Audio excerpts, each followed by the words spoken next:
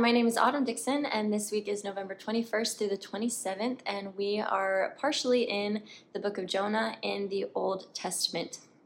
Now, most of us know the story of Jonah, but just in case, I'm going to recap it pretty quickly. So, Jonah was a man who was called by God to go and preach to the people of Nineveh. So he didn't want to go to Nineveh because they were technically the enemies of Jonah's people, the enemies of the Israelites. So Jonah didn't want to go.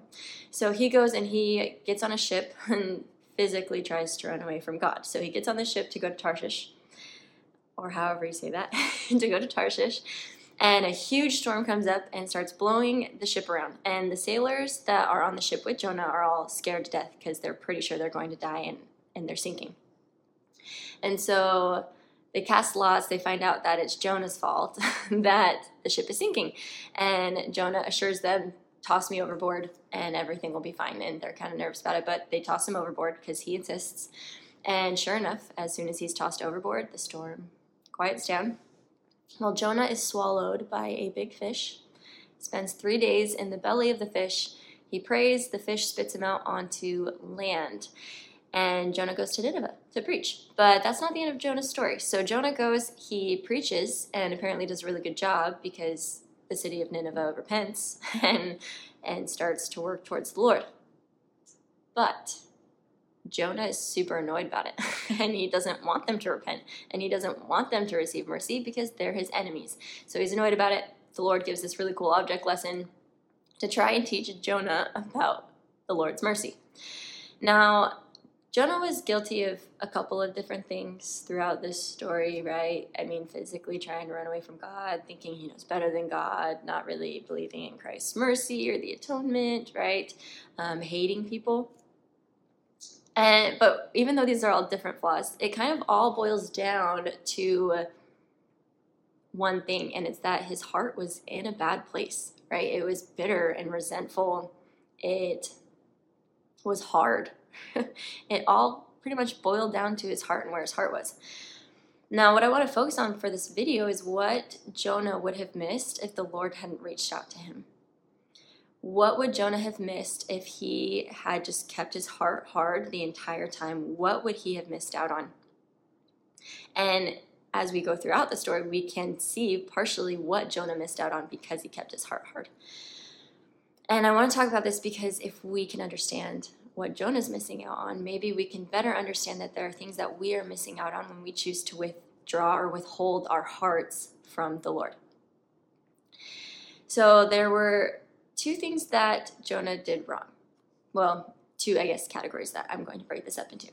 One, there was a point when he was not following the commandments at all, where he was running away to Tarshish. He was literally, physically running away from God and not following the commandments at all. The second one was when he was following the commandments wrong. And I'm going to explain what I mean by that. But we're going to talk about the first one first. So, not following the commandments at all. What do we miss out on when we don't follow the commandments at all? Well, this section is actually going to be extremely short because the Lord didn't really lay it out, right? We know that Jonah went and preached to Nineveh and that he had lots of successes, but we don't have like a list of all the miracles that he was able to see because he went and because he kept the commandments. And we didn't see, I guess, the growth that might have come to Jonah as he had to work really hard. We don't know details, specific details of what Jonah missed out on. However, this section is also short because we have a pretty good idea of what happens when you don't follow the commandments at all. When you reject the commandments and you reject the Lord Jesus Christ, which is exactly what Jonah was doing. He's saying, I don't want what you're telling me, even though I know who you are. I don't want it. You lose everything, right? That's why this section is short, is because you can sum it up. When you purposely rebel against the Lord and you don't want him, you lose everything. Now, this second section, following the commandments wrong. This section is going to be much longer because I feel like most of us are more guilty of this one than we are of the first one. Or at least if you're watching these videos, it's more than likely you're more guilty of that we are more guilty of the second one than the first one. So Jonah was spit out by a fish, and he went to Nineveh, and he followed the commandments. right? He followed the commandments and he went and preached to the Ninevites. And obviously, he was doing enough that he had the Spirit with him because they repented and they listened and they gained testimonies of Jesus Christ. And so Jonah did a really incredible work. Even though he hated them, he did an incredible work among them. And he had the Spirit with him.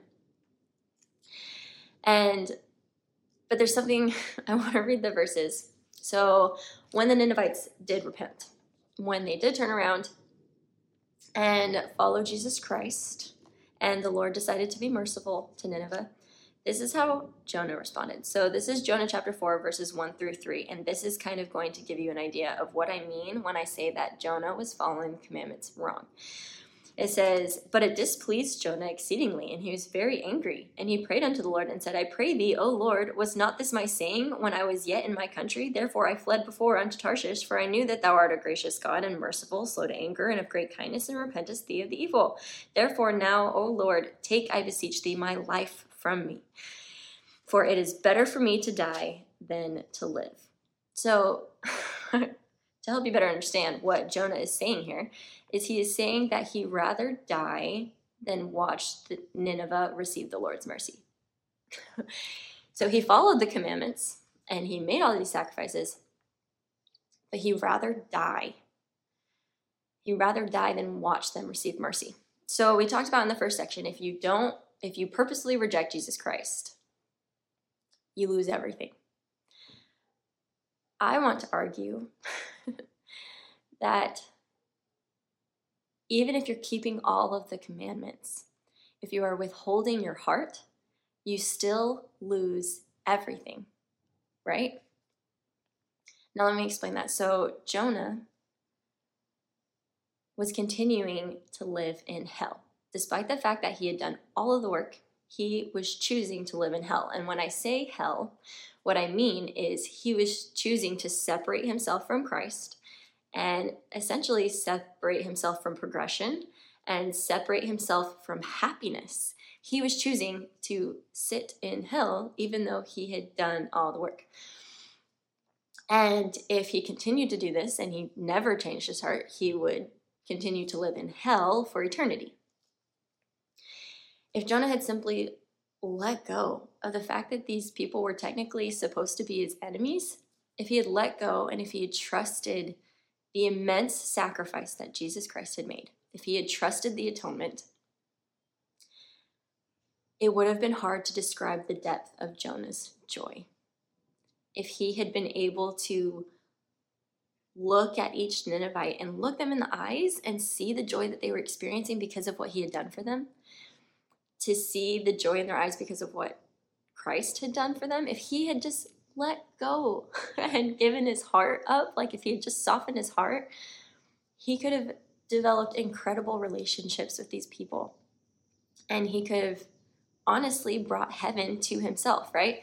And when I say heaven, what I mean is happiness, because that's really what heaven is. It's happiness. It's happiness and it's living with Christ. Jonah, if he had simply trusted the atonement and looked at these people, really looked at these people and softened his heart and just let it go, he could have brought heaven to himself immediately.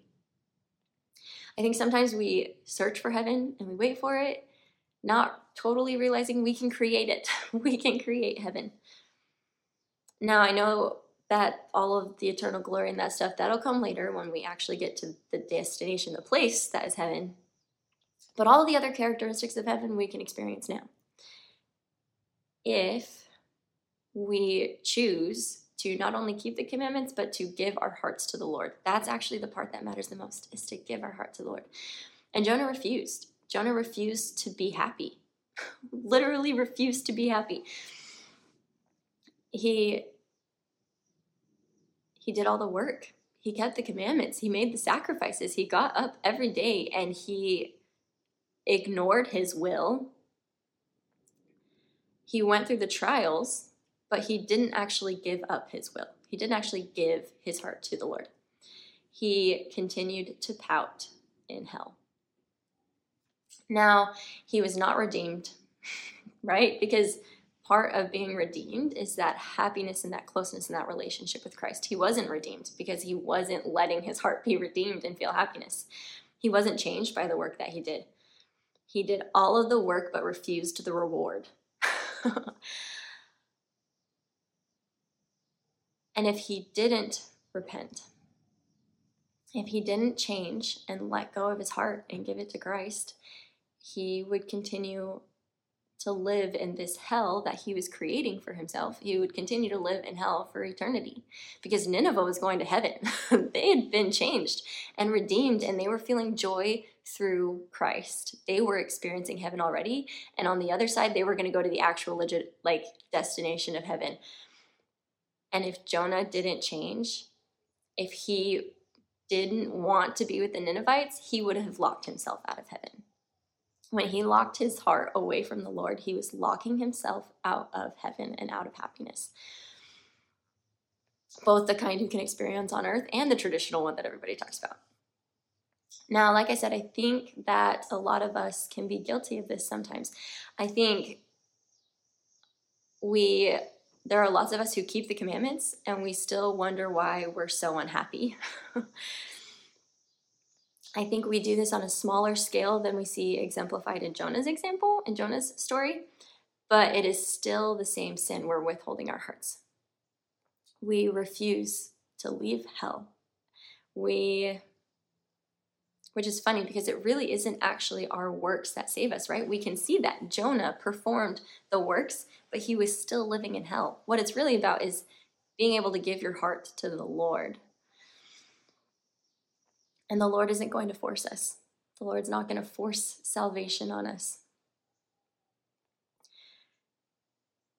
If we continue to keep the commandments without our hearts, if we continue to kind of resent the Lord for what he's apparently taking away from us, if we continue to refuse to see the happiness that could be ours, if we compare our righteous actions to the righteous actions of others, if we are continuously annoyed by not receiving enough recognition for the good that we perform,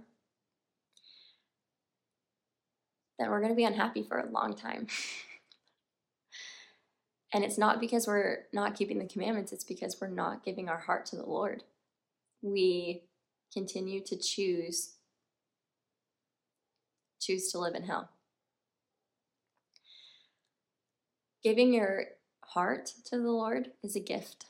It can sometimes be difficult, right? Jonah saw the Ninevites as his enemies, and there were grounds for that, right? It wasn't just like he just saw them and hated them. There were reasons that the Ninevites were enemies to Israel.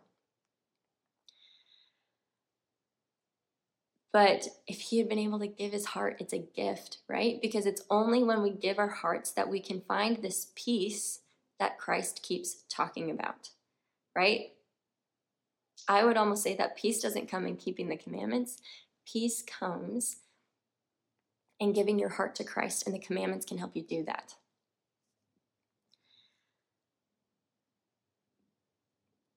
One of the ways that I think we keep ourselves in hell and we continue to sit in hell is by not allowing the Lord to redeem us, by holding on to the past mistakes that we've made. Instead of looking up and realizing that Christ paid for everything and allowing it to affect our lives. Now, giving your heart is a process.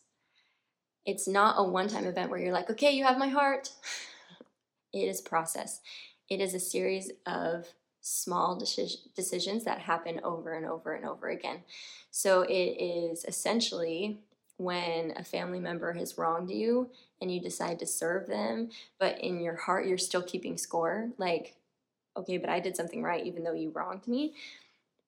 You're doing the commandment, but you're holding on to your heart and you're keeping your heart away from Christ.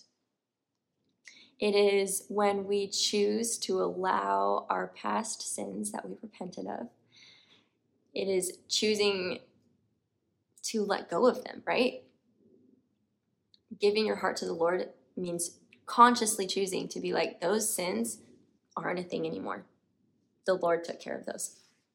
It is choosing to not only control your actions, but to control your heart. To, when you approach service or you approach something that the Lord's asked you to do, to put your heart and to invest your heart into it. There's a verse in Alma 34. It's verse 31, and it talks about how the great plan of redemption can be brought about immediately if we repent and soften our hearts. And I didn't always understand what that verse means, but I understand it now. And it's that when we soften our hearts, just like the verse says, and we give our heart to Christ, really give it to him, we start experiencing heaven immediately. We start to find joy and peace. We start to develop incredible relationships with other people, and we start to experience all these incredible characteristics that are heaven. The great plan of redemption is brought about to us immediately when we soften our hearts and give them to Christ. I am grateful for my Savior, Jesus Christ. I am grateful that he paid the price for the actions. I am grateful that because of his sacrifice, the state of my heart counts, right? That no matter how many mistakes I make, when it comes down to it on Judgment Day, it will be the state of my heart that matters to the Lord. I am grateful that he has taught me that I can experience heaven now. Now, when I look at my family and I see my husband playing with my children, or when I hang out with some of my best girlfriends, or when I hang out with extended family, that I am experiencing moments of heaven. I'm grateful that he has taught me that that is what heaven is. I'm grateful for my Savior, Jesus Christ. And I say that in the name of Jesus Christ. Amen.